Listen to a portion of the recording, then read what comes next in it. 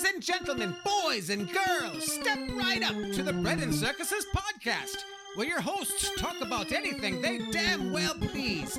So strap in while Rome burns and enjoy the clown show.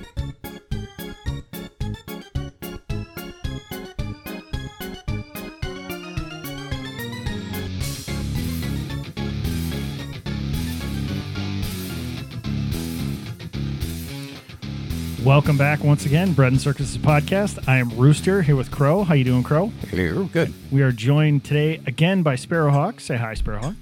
Hello. And we have a new guest, Osprey. Welcome to the podcast, Osprey. Thank you. Good to be here. How you guys doing?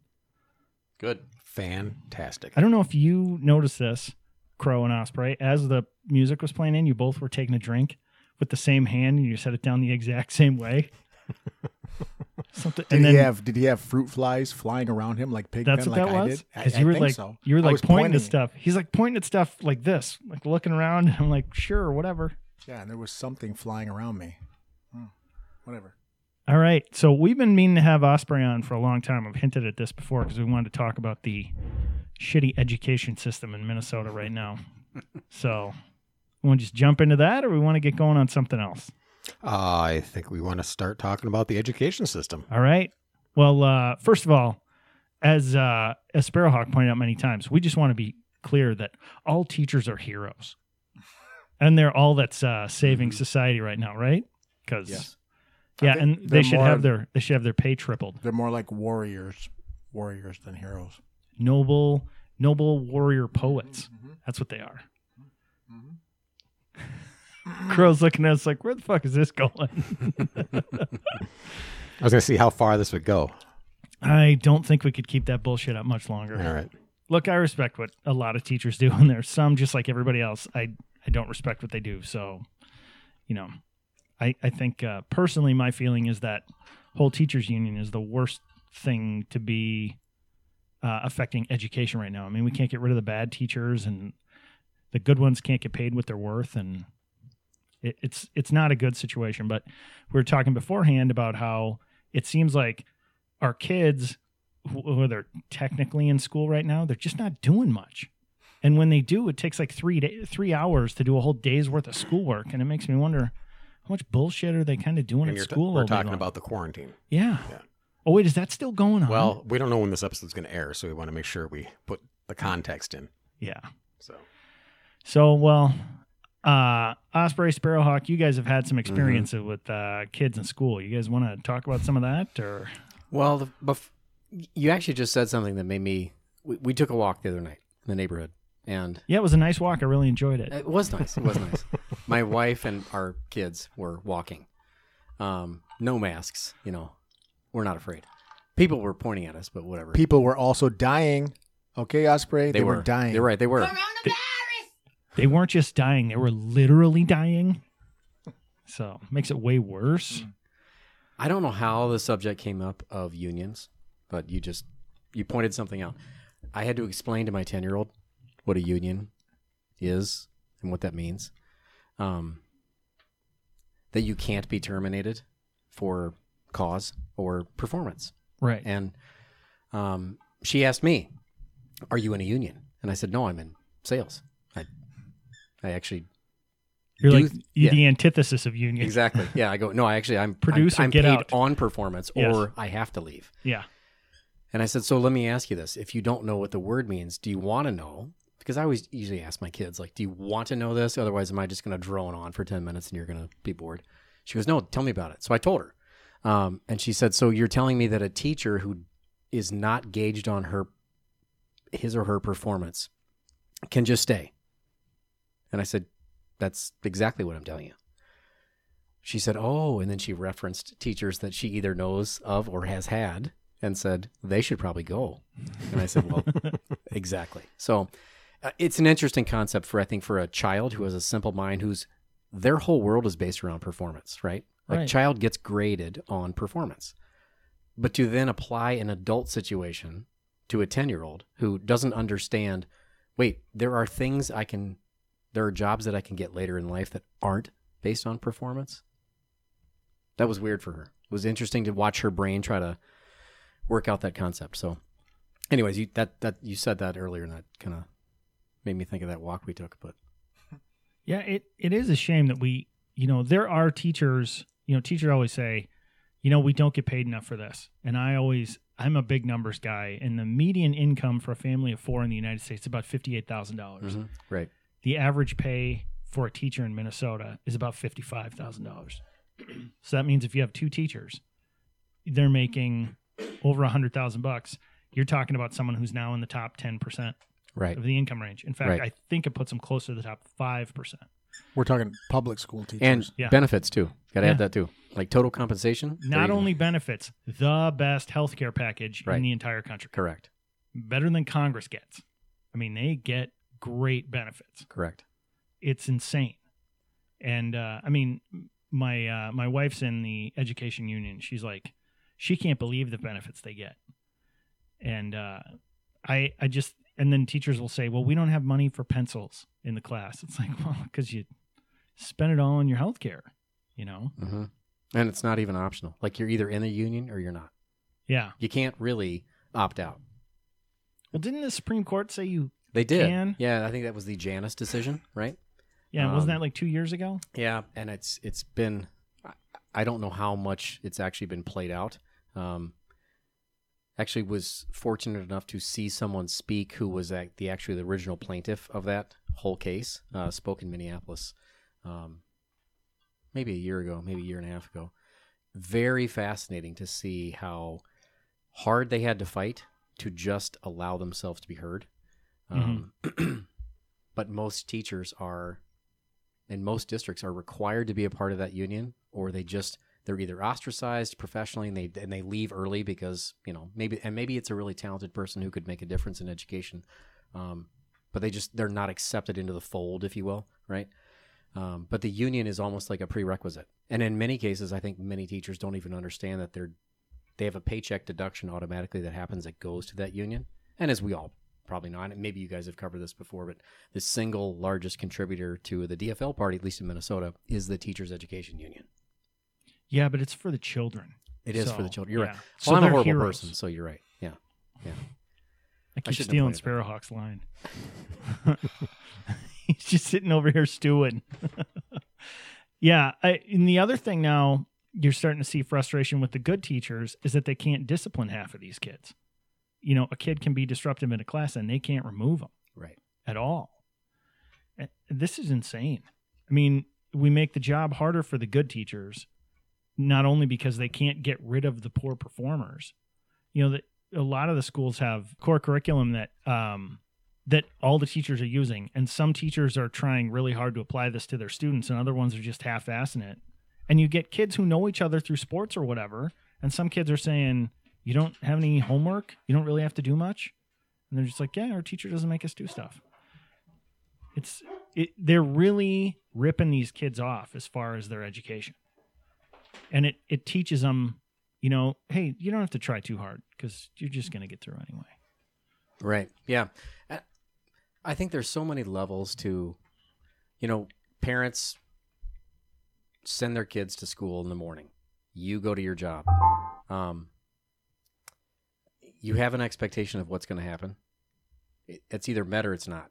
But sometimes you don't know whether that's met or not until later on. Usually it's when there's a homework assignment where the child actually needs help with, or there's a project, or there's a long-term, paper or something they need to, produce. Or your daughter comes home in tears saying they watched a video at school that was inappropriate. That's true. Yeah, and that's happened. Yeah. Thanks for bringing that up. What was the video? Well, I wouldn't say she was in tears. This actually happened to us. But I will say I'm very blessed. I have a daughter who's very, very attuned to, how do I want to phrase this? I'm not going to be politically correct. She's attuned to the bullshit. Okay? Yeah. She understands there are certain things that they do not fit the curriculum. They do not fit the goal of the class that she's in. And it can, if it smells or tastes of indoctrination, she's somehow, I don't know who blessed her with this, but she's able to sniff that shit out. And she actually comes home and tells us about it. So I've been very lucky that I have a kid who can do that. And she talks to us openly about it. And that actually happened to us. And it was a Netflix series. that David Letterman was hosting with, former President Obama, basically suggesting that the Trump administration was going to be incredibly racist. They were going to take black people back 100 years. Referenced, it was an overlaid video of Trump's rhetoric and his rallies and things, overlaid with images of burning crosses and folks in Ku Klux Klan robes. I mean, it was terrible. And she saw that right away and said, this is not serving my curriculum. This is not serving what my sixth grade social studies experience should be about. And she came home and told us about it, and it was great. And I watched the video, and I took notes, as much as I could. And I'm just very grateful that she was able to come home and actually tell us about it, and tuned us into, hey, there's a teacher here who's trying to shape the way we think about events that are way outside our purview at 11 years old, for crying out loud, right? Yeah. Well, it's straight up when you talk about indoctrination, that's what that is. It's what it was. And she knew it. Yeah. Well, how about we just teach kids math and reading and stuff like that? And I've said this all along. Let's not teach them why Billy has two dads. And when they say, why does Billy have two dads? You go, because his dads are gay and they love each other. Okay, next question. Right. Let's move on. Right. We don't care. We don't have to tell the world why those two are together. Also, why don't they teach them how to balance a checkbook or to, like basic finance? There's no basic finance being taught in school. Well, we mentioned this once before. There was, I can't remember if it was a college or a high school, was teaching a class called Adulting 101. Yeah. And when I first heard it, I thought, oh, more of this bullshit. And it was actually like, here's how a mortgage works. And they need it. Here's yeah. what happens with But credit that's stuff cards. they should learn in high school. I'm like, whoa, wait a second. This is good. Teach those kids that now. But teach them in high school. Yeah. Yeah. Don't wait till college. No, I was listening to I was actually digging a hole in the yard today to plant a shrub for my wife, and I was listening. Why are you to winking when you say that? Pandora. There's a country song and it said, it was like a letter to himself. He was writing back to him, like his 17-year-old self. And one of the things he said was, learn how to balance a checkbook and learn how to type. Right. Yeah. And I'm thinking, exactly, like the practical skills of life that will actually serve you later on, the basic understandings of economics, the way the world works, how business works, how the government works, civics, things like that. We took those. We all did. Well, shit, the Constitution. Right. We don't teach it. No.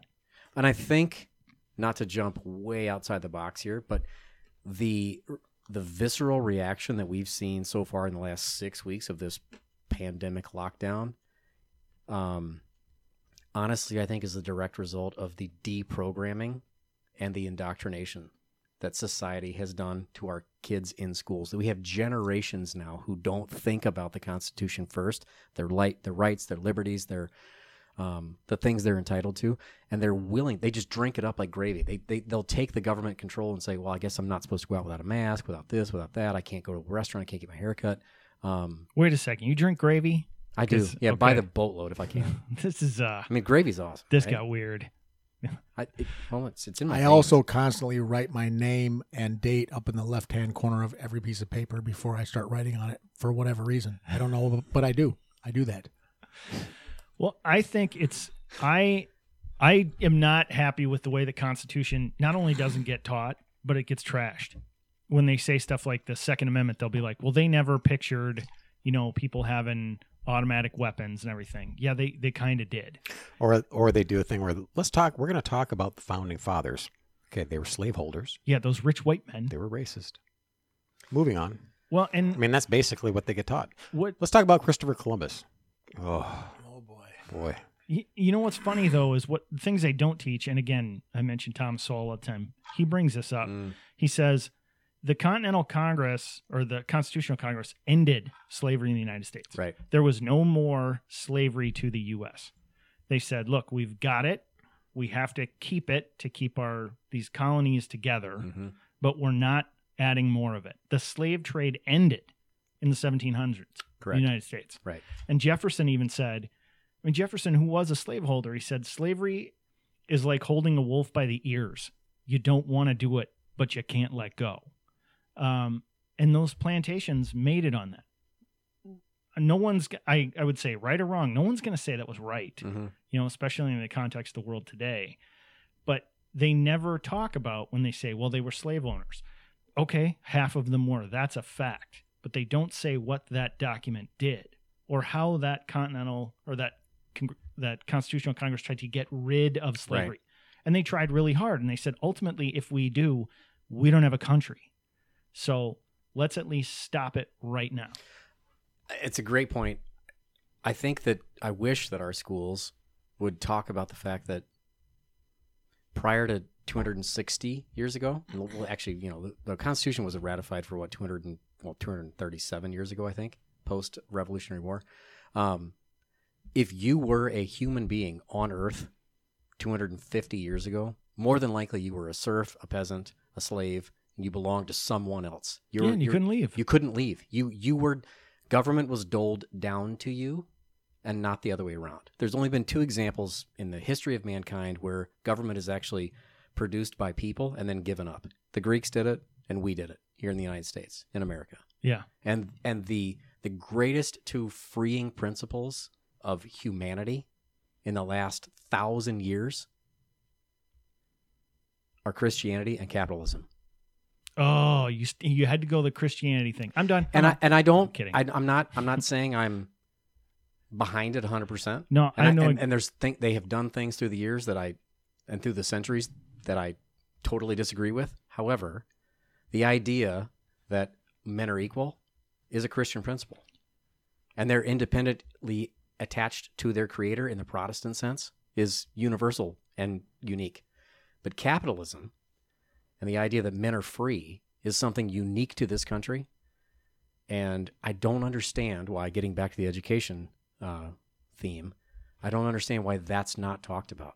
There has never been an example in the history of organized civilization where people have been more free and more able to choose and pursue their own destiny than this country, regardless of race, creed, color, and religion. And I don't understand why our educators don't triumph that and put that into their mindsets. The children would benefit from that.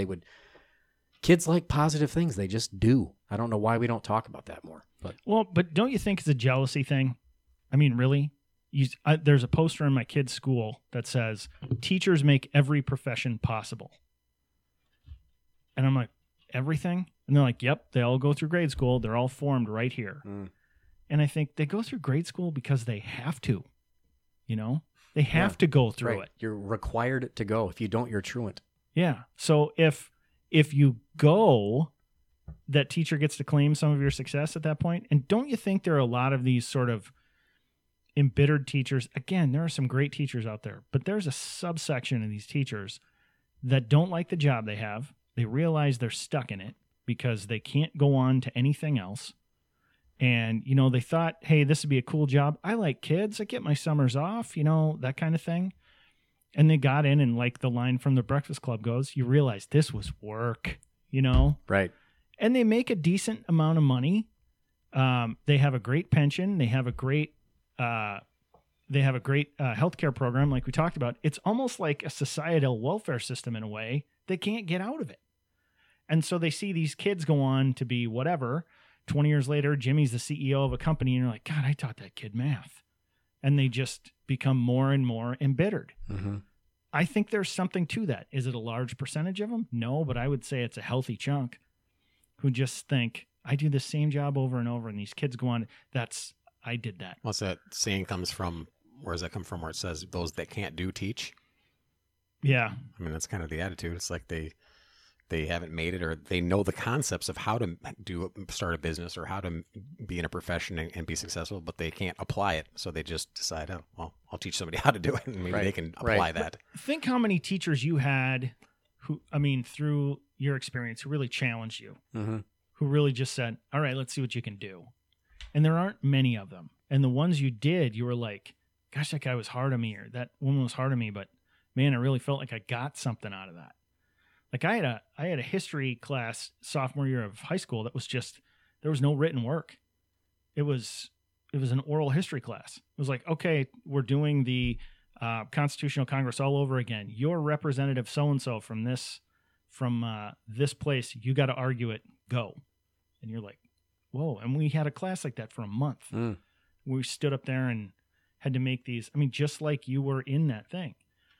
And it makes you think. Probably your teacher who taught that probably had a very firm grasp on the actual material. Yeah. not to disparage all teachers, but I question whether or not many of them who are in an instructional capacity actually have that. I think they regurgitate lesson plans, and they are given things to prompt them through a year. I mean, I'm seeing it right now, right? Our kids are home. They can't meet face-to-face. They're on Zoom calls and Google Hangouts and whatever else.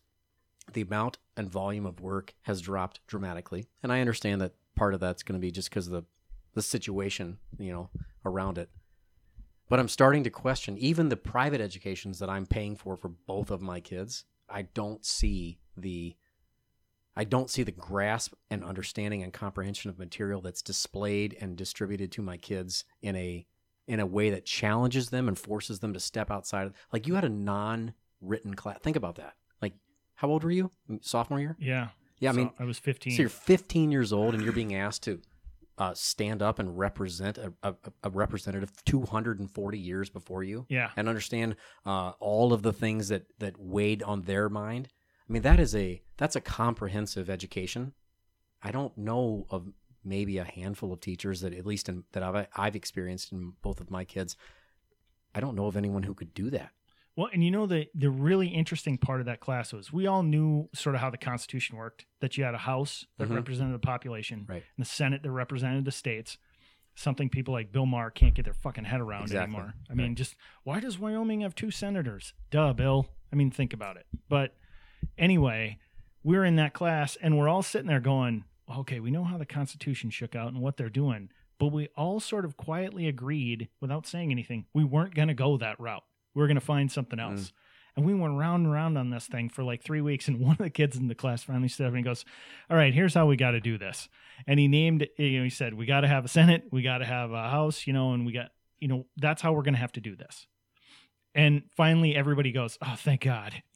Thank God you said it, because Right. we're realizing there's no other way to do this. And at 15 years old, you had kids arguing passionately on behalf of New York. No, it's got to be based on population. And people arguing on behalf of like Delaware and Rhode Island going, no, we're just as important as everybody else. And we all knew what we had to do to fix it. And none of us thought, well, let's just do it because it seemed like a cop-out. And we were really, for 3 weeks, just turning this over going, how do we find a way out of this? And we didn't. And it gave you an appreciation for what they did. The only regret I have in that class is that they didn't teach us about the Federalist Papers, where I love when they say, well, what we think the framers were thinking when they said this. No, read the Federalist Papers, because they literally go, all right, here's what we meant. Right. Especially Jefferson and Madison. I mean, they were prolific, And when it comes to like gun control, which I mentioned before, they said, well, we don't know exactly what the founders meant. And Madison had one case where these, once the Constitution's been ratified, these shipping companies were getting their ships attacked by pirates. And they said, can we arm our ships? Can we do that? And Madison goes, yeah, you're supposed to. It's not our job to protect you. We can't. Arm yourselves. And then he went on to say, what we want is people who scare their government.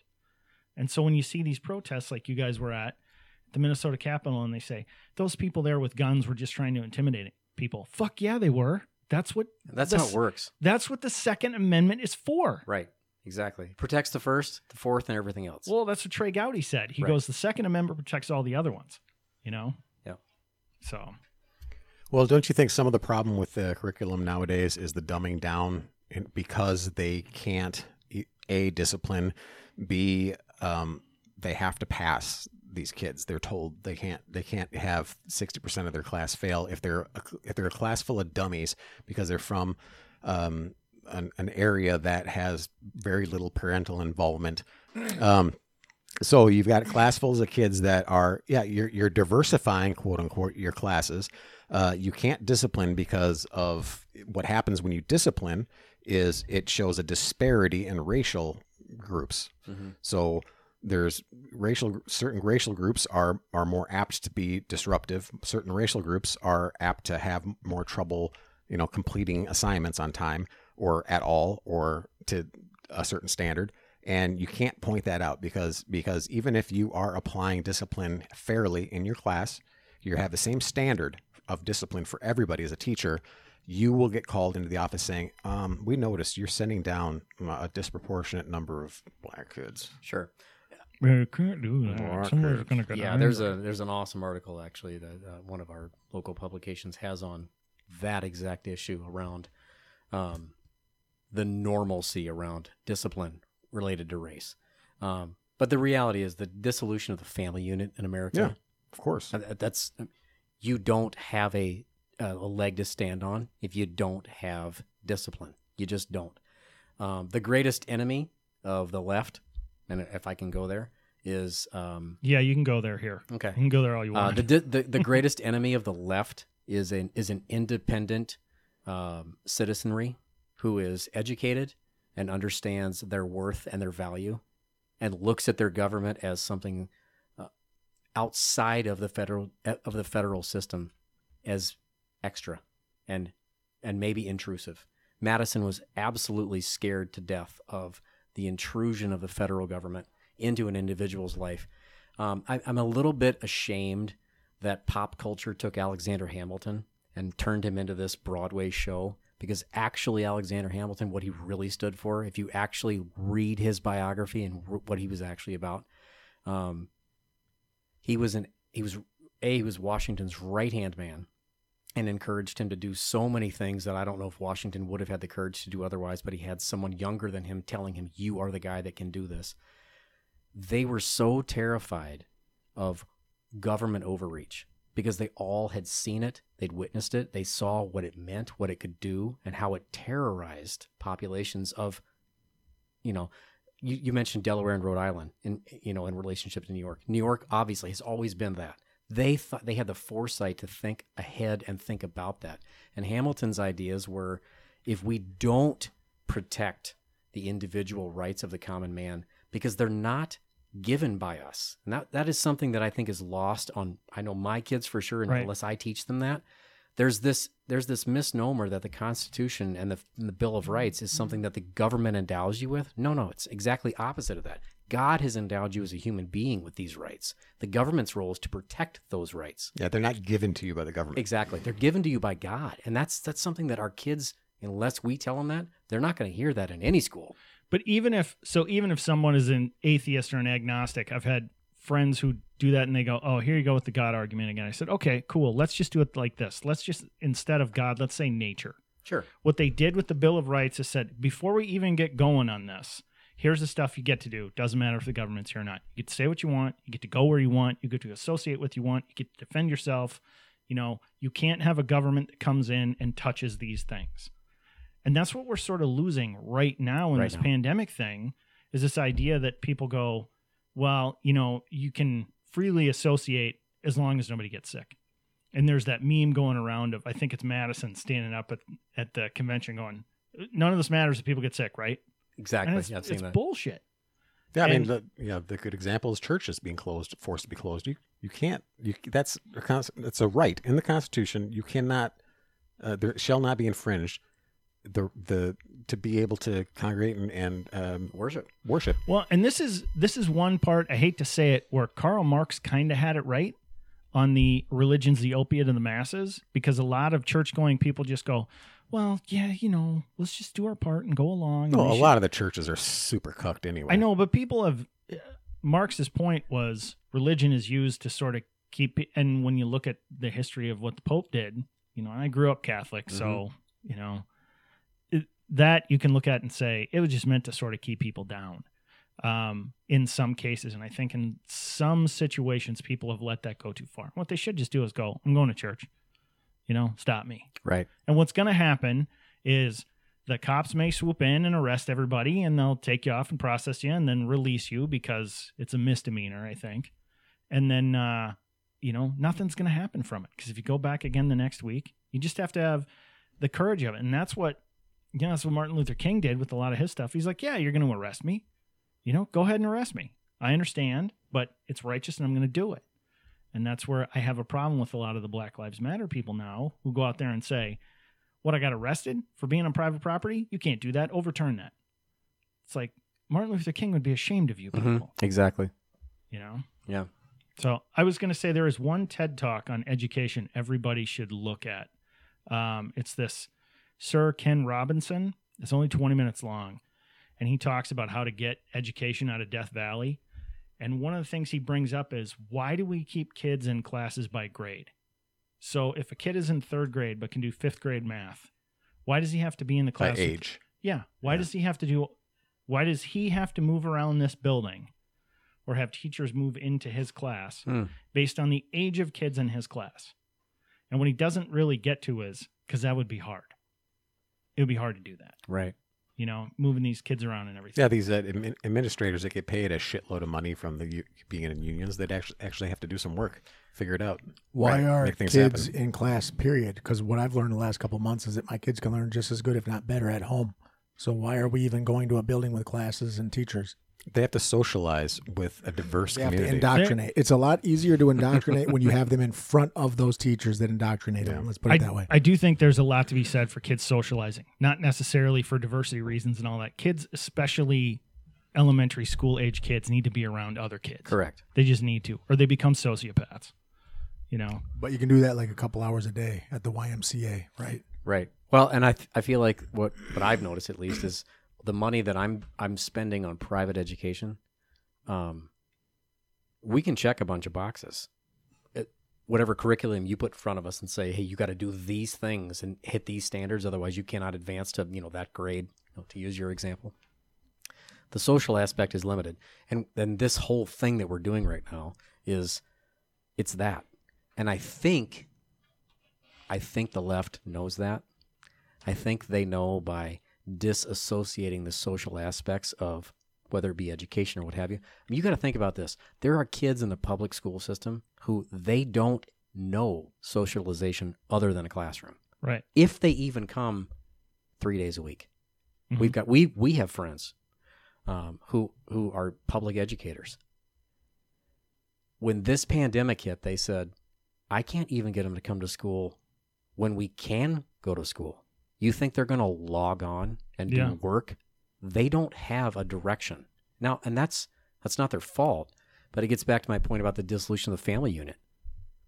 If you continue to dumb this down and water this down, and now you've taken away the social aspect, which, to your point, if you don't have kids socializing together, you're right, they become introverted sociopaths. Yeah. So this is great for them. In my opinion, this pandemic, I'll call it a plandemic, is the left's last stand. This is their Armageddon. I'm not going to get super party affiliated, but I believe that in the last 3.5 years, we've seen an awakening of free thought and capitalism, and certainly in the Western world, and maybe you could even argue in the Eastern world as well. Oh, how dare you. All right, I know. You're challenging the New World Order, sir. That whole globalization Obama agenda is crumbling under this deregulated economy where every man, woman, child, regardless of race and education, can start a business, get a job, increase their wages, buy a house, plant flowers at that house, raise kids, and do things. That is terrifying to the left. That is their greatest enemy. An independent population who doesn't need government is absolutely terrifying to career politicians and the ones on the progressive left who think that government is the deity. And that's the key to me.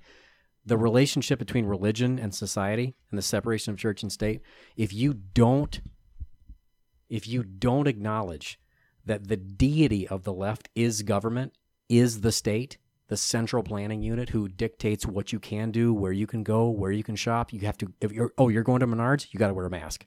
You can't come in here without a mask. Well, there's no law. Menards doesn't have a law that says that. They can refuse you service, just like the McDonald's signs when we were kids that said no shoes, no shirt, no service. Yeah. I get that. I totally get that. But the biggest enemy of the political left is an educated population who's actually interested in valuing their own independence. And you're seeing it now. Huntington Beach, California, yesterday and today had massive protests of individuals saying, I'm not going to not go to the beach because you tell me it's not safe, because I don't believe you. That's an awakening to me. But then you see the fact is that the entrenched swamp, progressives basically that spread like a virus over the past 60 years, that have gotten into these institutions that have control, that know how to manipulate, and from a very young age. So education, media, the news is no longer, everybody knows the Hollywood. Totally. The mainstream media is the propaganda arm of the Democrat Party. Exactly. Everybody knows that. Yep, that's their PR wing. But don't you think? And look, I've said it before. I got some issues with Trump, but Sure. But don't you think the reason he threatens them is that he doesn't have to play their game? Right. I mean, the part that bugs me about these senators is, Lindsey Graham and Joe Biden served together for how many years? Mm-hmm. Look, they're friends. Okay. So they'll go on the Sunday morning talk shows and they'll go at each other a little bit, and then they all go out for drinks later. Okay. And they say, look, how are we going to make this work for you? And how are we going to make this work for me? And Trump's brought in a whole bunch of people who go, I don't fucking care. It's all broken. Let's fix it. That And is there's- exactly right. There's no better example than Trump getting Barr in there, who's turning Durham loose on these people. I mean, Durham's the one who's digging up all this FBI shit where they're literally saying, okay, what are we doing here? Are we trying to get this guy to lie or what? And those notes that were written there, Mm-hmm. I interpret those as that agent going, I don't know what we're doing. This seems weird to me.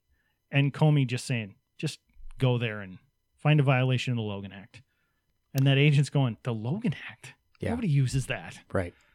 And It's never been successfusly prosecuted in the history of the United States. but this stuff's ever. well, it's because they don't even try. They don't try, and they can't because Right. it wouldn't hold up.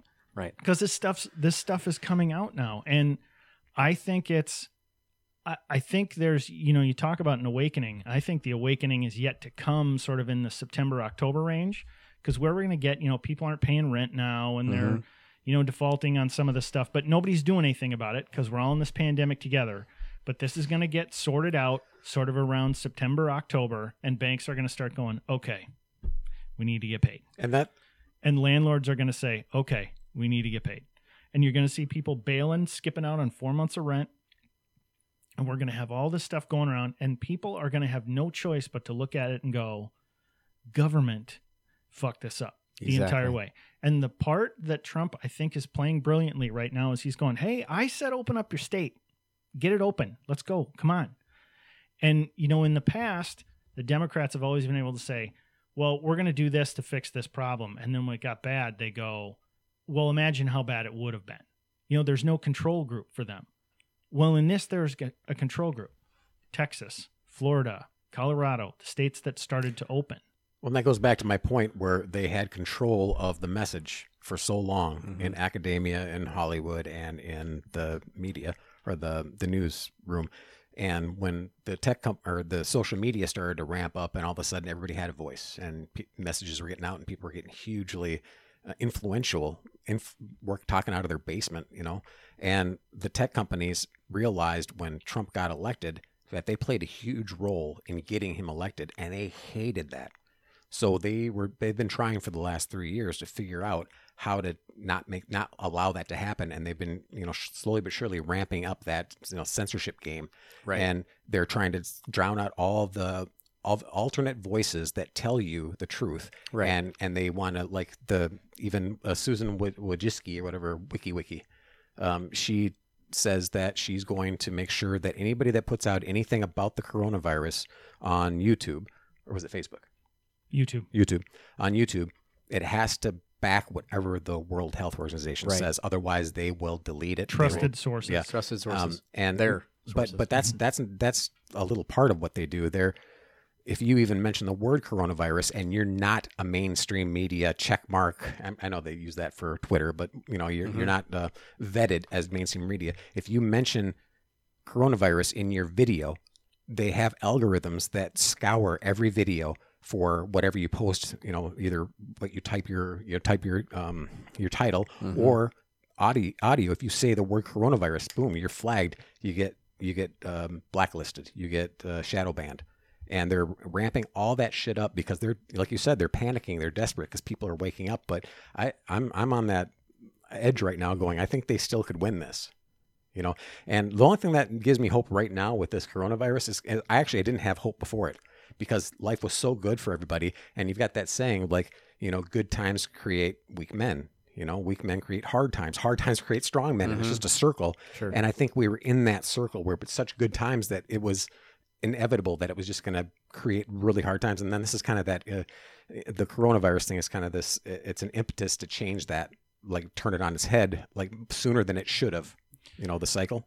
But when have we ever seen, I think they said in Michigan it was 3,500 protesters show up at the Capitol to go after Whitmer on this whole thing. Mhm. When have we seen 3,500 conservatives show up and protest anything?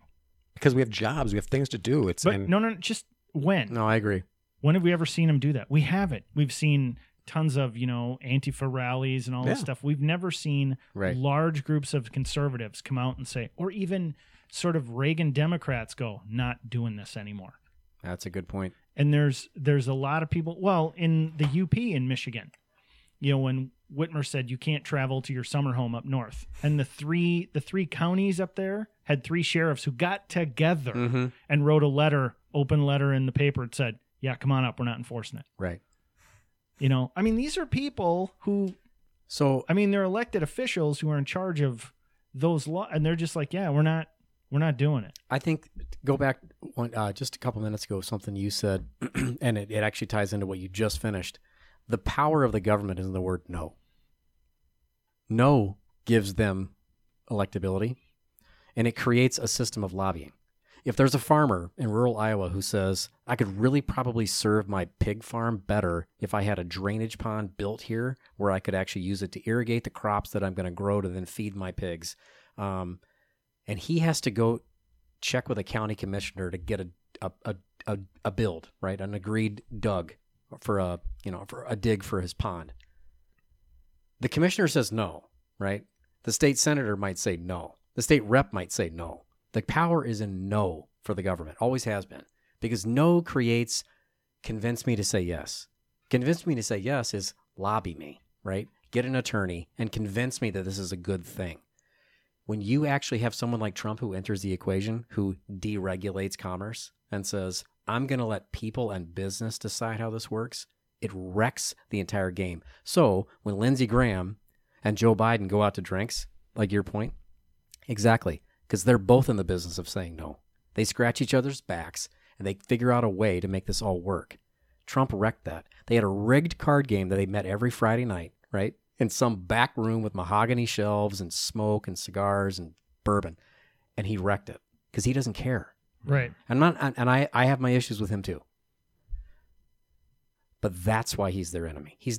They don't see him as a racist. They don't see him as a misogynist or a xenophobe. They see him as someone who's wrecked their colloquial game of pay me, lobby me, get me to say yes, because my power is in the word no. And it works at the local, state, and federal level. And that's why this whole thing got turned upside down, in my opinion. Yeah, and he's opened up all the stuff that people were talking about. Right. The fringe conspiracy theorists that were talking about the deep state and the swamp. Well, you're the news now. Yeah. I mean, this is the news. Yeah. What we talk about on podcasts like this. It's mainstream now. Yes. The word deep state and swamp are not considered conspiracy theory talk anymore. Right. It's real. And people know it's real, right? Because they didn't have that the propaganda arm of the Democrat Party squashing that. Because alt tech kind of had, not alt tech, but the tech companies and social media just gave that voice. But now they are becoming the de facto government control. Like the government can't control, but these tech companies have so much fucking power, and they have a hand in hand symbiotic relationship with the government now. That they protect each other. Well, they're contracted. Yeah, they protect each other. 70% of the world's internet traffic goes through the AWS servers and the digital real estate in Northern Virginia, which is contracted to the Washington Post and Jeff Bezos. I mean, what does that tell you? So you don't have to have the government take away your rights. Right. You can have these oligarchs, these tech company oligarchs take away your rights, and it'll be the exact same effect on you. Yep. And that's scary. I don't want that. Right. But, because of capitalism, you've got the ability to take away their wealth too, by just saying, we're just not going to use them. Right. Yeah. The problem with that is that you've got capitalism is being subverted in some of these instances. Like these companies are getting away with bullshit that they shouldn't get away with because they're supposed to like these. Their social media are supposed to be a platform, and they're acting like publishers, and they're getting the tax benefits and the write-offs and the government handout because, or not handout, but protection from lawsuits and stuff because they're acting like platforms, or they say they're platforms and they're acting actually like publishers. Yeah, exactly. And they lobby because they got the money to lobby for that. I get that, but they keep every time they should turn left, they turn right, and every time they should turn right, they turn left. And the problem is, people like Bezos and Mark Zuckerberg, who are very smart, very well-educated people, make the mistake of buying into their own hubris and thinking everybody thinks like they do. Mm-hmm. Everybody is smart like them, and if they're not smart like them, they can just show them and they'll be smart like them. And you say the power of government is in the word no. It's the same with people. The power in the populace is to say, make me. Right. You can't go to church. Stop me. Right. And in a much different way, it's sort of what Gandhi did. Gandhi's like, yeah, they're going to beat you, but they can only do it so long before they get tired, and everybody, if they would just sort of suck it up and understand, you look at that Michigan rally again, what were the cops doing? There's people walking into the Capitol with guns. Cops were standing there taking people's temperature. They weren't interested in stopping that whole thing, probably because they didn't want to cause a scene. But there's also probably a lot of cops who are like, yeah, this is fine with us. Right. Right. But then you're getting all these videos coming out of the cops kind of just following along with the unconstitutional edicts of governors and mayors and harassing the shit out of people. I'm yet to see a person harassed and arrested or confronted in their own home for having a play date who's armed.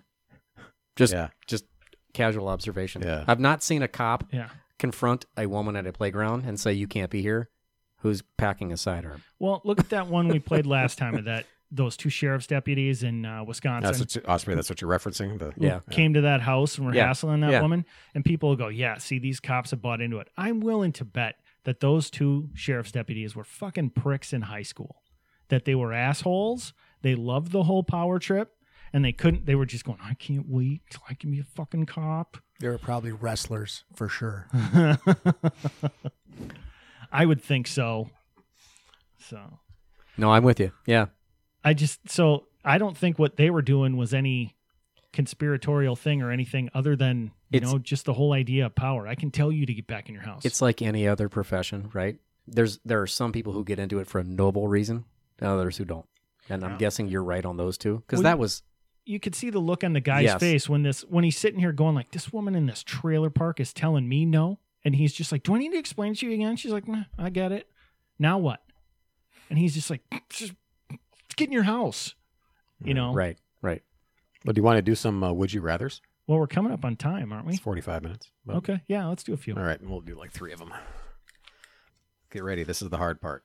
Would you rather get rainbow highlights in your hair or paint your fingernails rainbow colors? Oh my God. I should have pre-screened these. I'll answer right away. I can put my hands in my pockets. Yeah, or wear gloves. Sure. I ride a motorcycle. Actually, you know what? Yeah, I can wear gloves because Yeah. it's pandemic. Yeah, I'll do that. So easy peasy.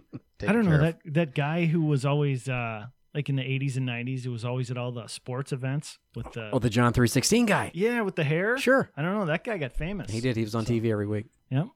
I don't know. I might go for the hair. Would you rather ask for permission or beg for forgiveness? Beg for forgiveness. I don't Yeah, know if I let's like beg. 4 married guys. I'm not a huge rebel. I have a little problem with authority, but I think I'd probably still ask for permission before begging for forgiveness. Okay, fair. So if you had to choose one. So what about you, Sparrowhawk? I think Rooster kind of nailed it. I don't beg for forgiveness. I just, I just go, sorry. Whoops, sorry. Whoops, accident. Try not to do it again. I mean, if that's begging, that's what I'm doing, right? There's a local radio guy who's got a podcast now. He says he's got a bunch of cool things like the FFL, Female Fun Limitation Factor. And that's, any situation with guys hanging out having fun is ruined as soon as a wife shows up. Sure. But he has one, it's called the 48-hour rule. You can buy anything, like you buy a new set of golf clubs or whatever, and put it in the spot the other clubs were in. so you can swap them out. And if after 48 hours she looks at it and go, "Are those new?" You go, "Those have been there forever."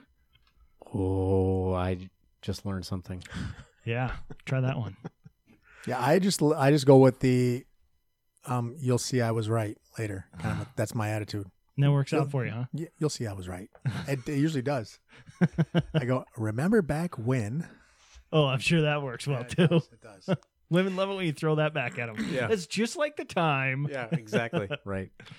Well, I think I can answer this next one for everybody. I'm assuming, but I'll ask You anybody. don't know me. Yeah. Would you rather be allowed to slap people in the face penalty free or spit in their drinks and have them drink it? Oh, dude.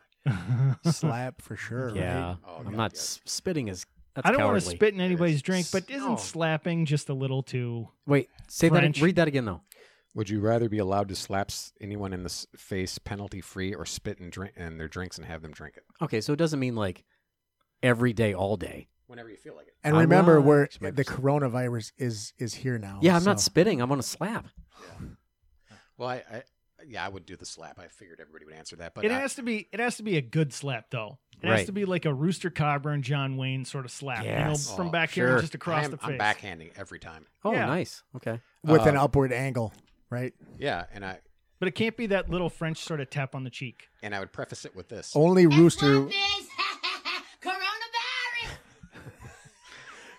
Only Rooster thought when you said that it was like a little tap on the cheek. Only he thought that. He was like, Have you seen in Russia those where they have the slap fights? Yes. And Oh my they God. knock each other out. Out. Basically. Yeah, open That's hands, the they knock slap. 'em out. That's the slap I pictured immediately. The Not only a thing they're little- not allowed to do is to cup their hand Right. and get their ear because Right. that'll. I think deafen for them. the record, that's not the slap I brought up first. No, it is. It's exactly what I heard. Yeah, I couldn't We'll even play it back and you'll find out I was right. Right. Just edit this. Your own medicine, right there. I got you. It's just like the time. I couldn't spit in someone's drink. There's a movie Yes. Memento the Oh, now guy you've ruined it for me. the guy he can't remember anything. So Correct. and the story's told in reverse. It's pretty interesting. But there's a scene where people are trying to figure out if he's full of shit, if he really can't remember things like within a few minutes.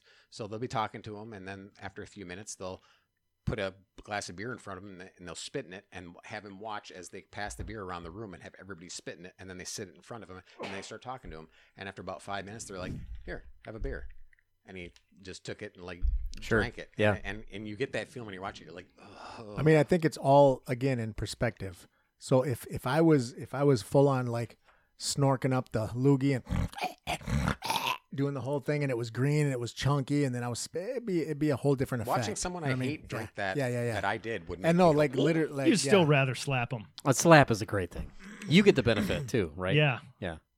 like that dude in the subway with the what's the guy with the jacket? And Oh my woman God! was Yeah, making the fun of 8-ball his jacket when Yeah. he hit that. Oh man, that was one of the most satisfying slaps I've ever seen. Yeah. All right. Would you rather have an evil twin or a twin who is very boring? Very boring. An evil twin would ruin your fucking life.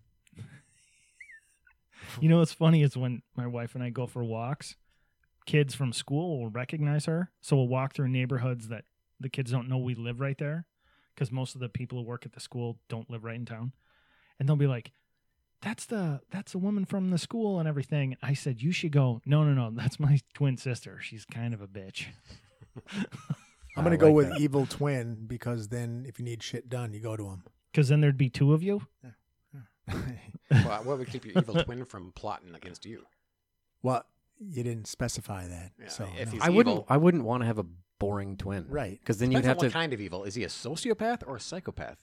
There's a difference. Yeah, I mean, evil has levels. No, right? you'd But a- want the boring one, because then you'd be the cool one all the time. Yeah, but then you'd have to invite the boring one over to every No, you freaking don't have to. holiday. I guess you don't. You don't have Yeah, to. You They can wouldn't just- come anyways, Yeah. right? They just sit home. All right, one more. Would you rather never lose your eyesight or any of your teeth as you age? Wait. Never lose your Jeez. eyesight? Never lose your eyesight. So 20/20 eyesight your whole life, or never lose any of your teeth. 20/20 eyesight. You can get your teeth. Yeah, you can get your you teeth get all fixed. kinds of I fake choppers that think look pretty good. I think you can do the Big old implant chicken I thing. wanna teeth see. like Biden. I want to see. Choppers? Big old Like choppers. something about Mary? Well, what does it matter if you can't see? You don't know what you're eating anyway. Right. You You, know? can't even taste it. Yeah, you're probably on so many meds at that point, you don't even know what it tastes like. My vision has been getting so bad lately Yeah. that I Well, that's 'cause really, you're- really want to get in and get to the eye doctor. What so- if they should change that to the eyes or losing your teeth, not replacing them, but having your tongue constantly hang out of your mouth all the time? Oh. That's the choice. It you might should be make right adorable. We Like need those dogs. So cute. That is really we need a Sparrowhawk Would You Rather book. Yeah, right. There's option A, B, and Sparrowhawk. It'd be like, would you rather win $1 million or punch you in the mouth? Punch All sounds pretty good. All right. Well, we are 55 minutes in. So Okay. do you Got want- anything do you else have quick we any want to other- go on? Well, you were talking about Hamilton and how you were kind of embarrassed that you know it. And I was actually embarrassed to find out that I didn't know that he was such a player and Yeah. that he had such a good hip hop game. So, I mean, I know, that's right? Pretty Right. amazing. Who knew? Yeah, who knew? I Yeah. have yet to see this Hamilton. I have neighbors You're okay. that, and they swear and they sing it and Sure. they try to talk my kids into it. And I don't know. There's something that just says, I don't want to see this because it's going to piss me off. That's because you're a straight white male. I love and the you're part part of the where patriarchy, and you know I you don't have know why you have white fragility. I like the part. Speaking of which, we'll get to that in a second. We I love forget. the part in Hamilton though where they took the guns out. They're like, we can't have guns in this play. The Shut- one about the Revolutionary War. What do they Unbelievable. did they slap each other with their dicks? I tell you what, I will. just gloves. They were very French about it. Yeah. Well, so there you go. Slapping. Yeah. Right. We're back to that. It is a great biography if you read it, and it will totally change your perspective on who he was and what he meant to the country. And there's a reason why he should never be taken off the $10 bill. Which book? It's called Alexander Hamilton, okay. and I'll give you the. I don't want to quote the author just in case, but Is there hip hop involved in the biography? there that is you're- not. He was born in St. Croix. I mean, so he had an island feel, but Yeah. Is the story diverse? It's very. He's it very. actually is There's very diversity? Calypso, Okay. You know. very calypso. Yeah, there's a steel drum. You have to read it with that kind of Okay. ringtone in mind. And at But- the end of every sentence, say, "Yeah, man." right, right. I mean, to end this, is Rooster going to read a passage from a book he's holding? I Can gotta you read tell- the title of the book first? White fragility. Oh, What's the subtitle here? Why it's so hard for white people to talk about racism. So my wife has to read this book for school. oh, That's something that her boss requires her to read. And all I had to see, I've been trying to read it, and I can get through like a page at a time before I throw it at the wall. But do you know who wrote the foreword? Stacey Abrams. Michael Eric Dyson. Michael Eric Dyson. Oh, even better. Yeah, the Neil deGrasse Tyson of pretentious bullshit. Exactly. I thought Neil deGrasse Tyson was the Neil deGrasse Tyson of No, pretentious bullshit. He's at least slightly likable. He has the T-shirt. He's at least kind of likable, you know. I know. Yeah. But so there's this one sentence, and this is the reason you know Stephen A. Smith, the Sure. ESPN guy Yeah, who tries yeah. to use big Yeah. words all the time All the time. describing sports. Yep. That's who Michael Eric Dyson is, only just with education. And this is the one sentence that if you read this, you'd know who wrote it. He goes, "It is not enough to be a rhetorician and a semi-etician to deconstruct and demythologize whiteness." Really, nigga? That Nigga, sounded, please. I was gonna say that sounded like Jesse Jackson speaking in Al Sharpton's voice. Yes, exactly. I'm like, this is such bullshit. And like, Oh, like you were Jesus. saying, Osprey, the reason white people can't talk about racism is every time we do, we look around like, are there black people who are going to call us out on this? Exactly. I'm Seriously. I'm not worried about black people at all when I talk about race. I'm irritated by the whites that are, pearl clutching Well, Yeah, didn't the they, whole time. didn't Stop they it. show that? and try to ruin you with if you Right, talk if right. you try to be realistic about what you're talking about. I literally have a business card in my wallet, and when I see a group of black people, like at a restaurant or anywhere, really, I just walk up to them and I give it to them. I say, "Use this," and it just says "white privilege," and I said, "Just use this whenever you want, and you can get whatever You're you welcome. want." Exactly. Just I lay just it hand down. to You're 'em. welcome. Boom, there it is for you. Done and done. Nice. I like it.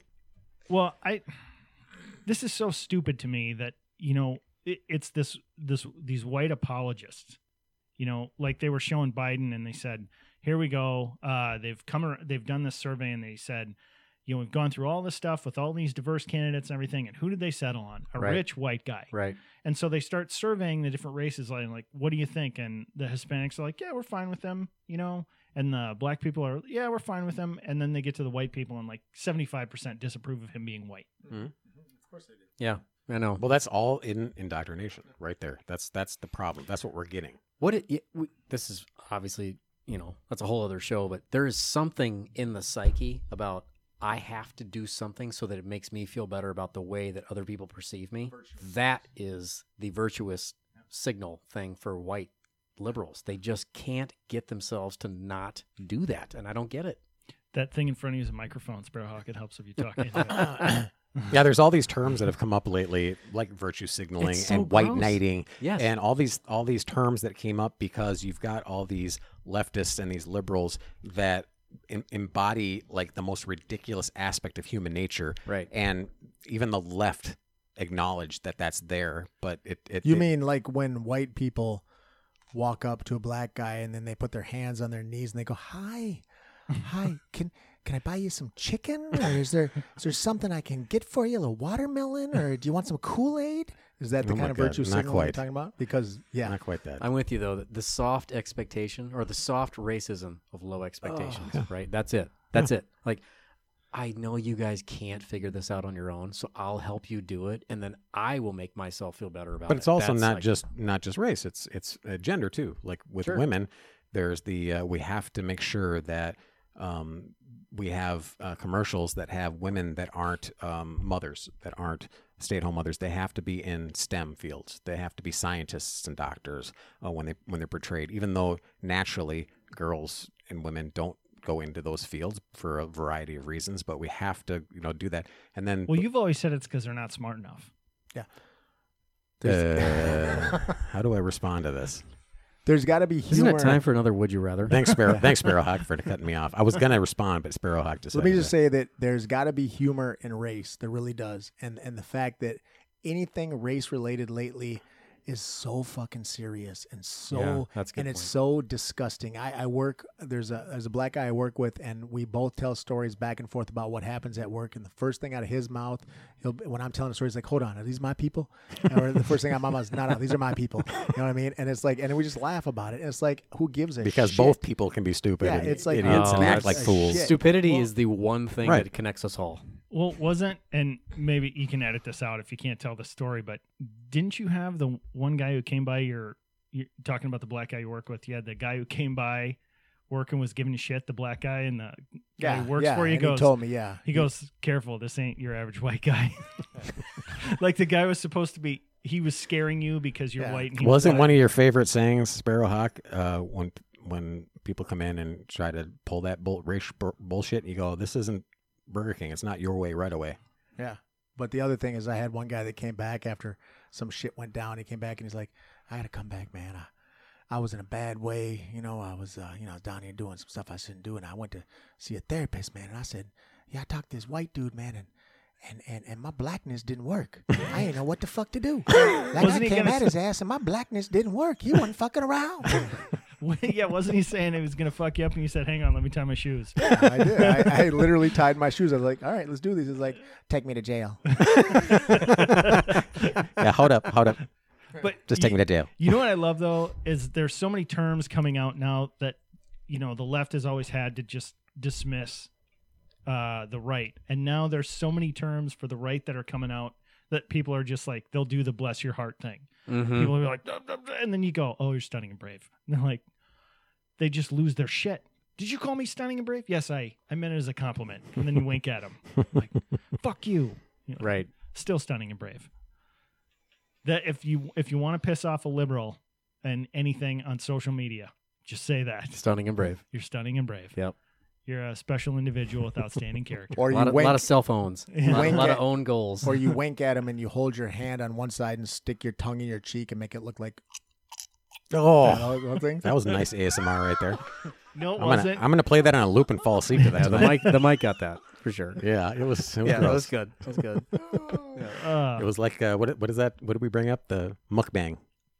Don't bring that up That was again. mukbang. You guys know what mukbang is? No. Don't. Oh, I'm not supposed to. Hang on. Yeah. No. Mukbang is there's a phenomenon on YouTube of people, generally women, that eat these giant dishes of food, and usually it's seafood, and they'll take like this 40-pound lobster and crack open its shell, and they'll just stick it in like some sauce and like just start chowing down on it. They'll eat like more food than is humanly possible. Why? And well, people love the sound they makes because they're smacking their lips, and then What do you mean? Why?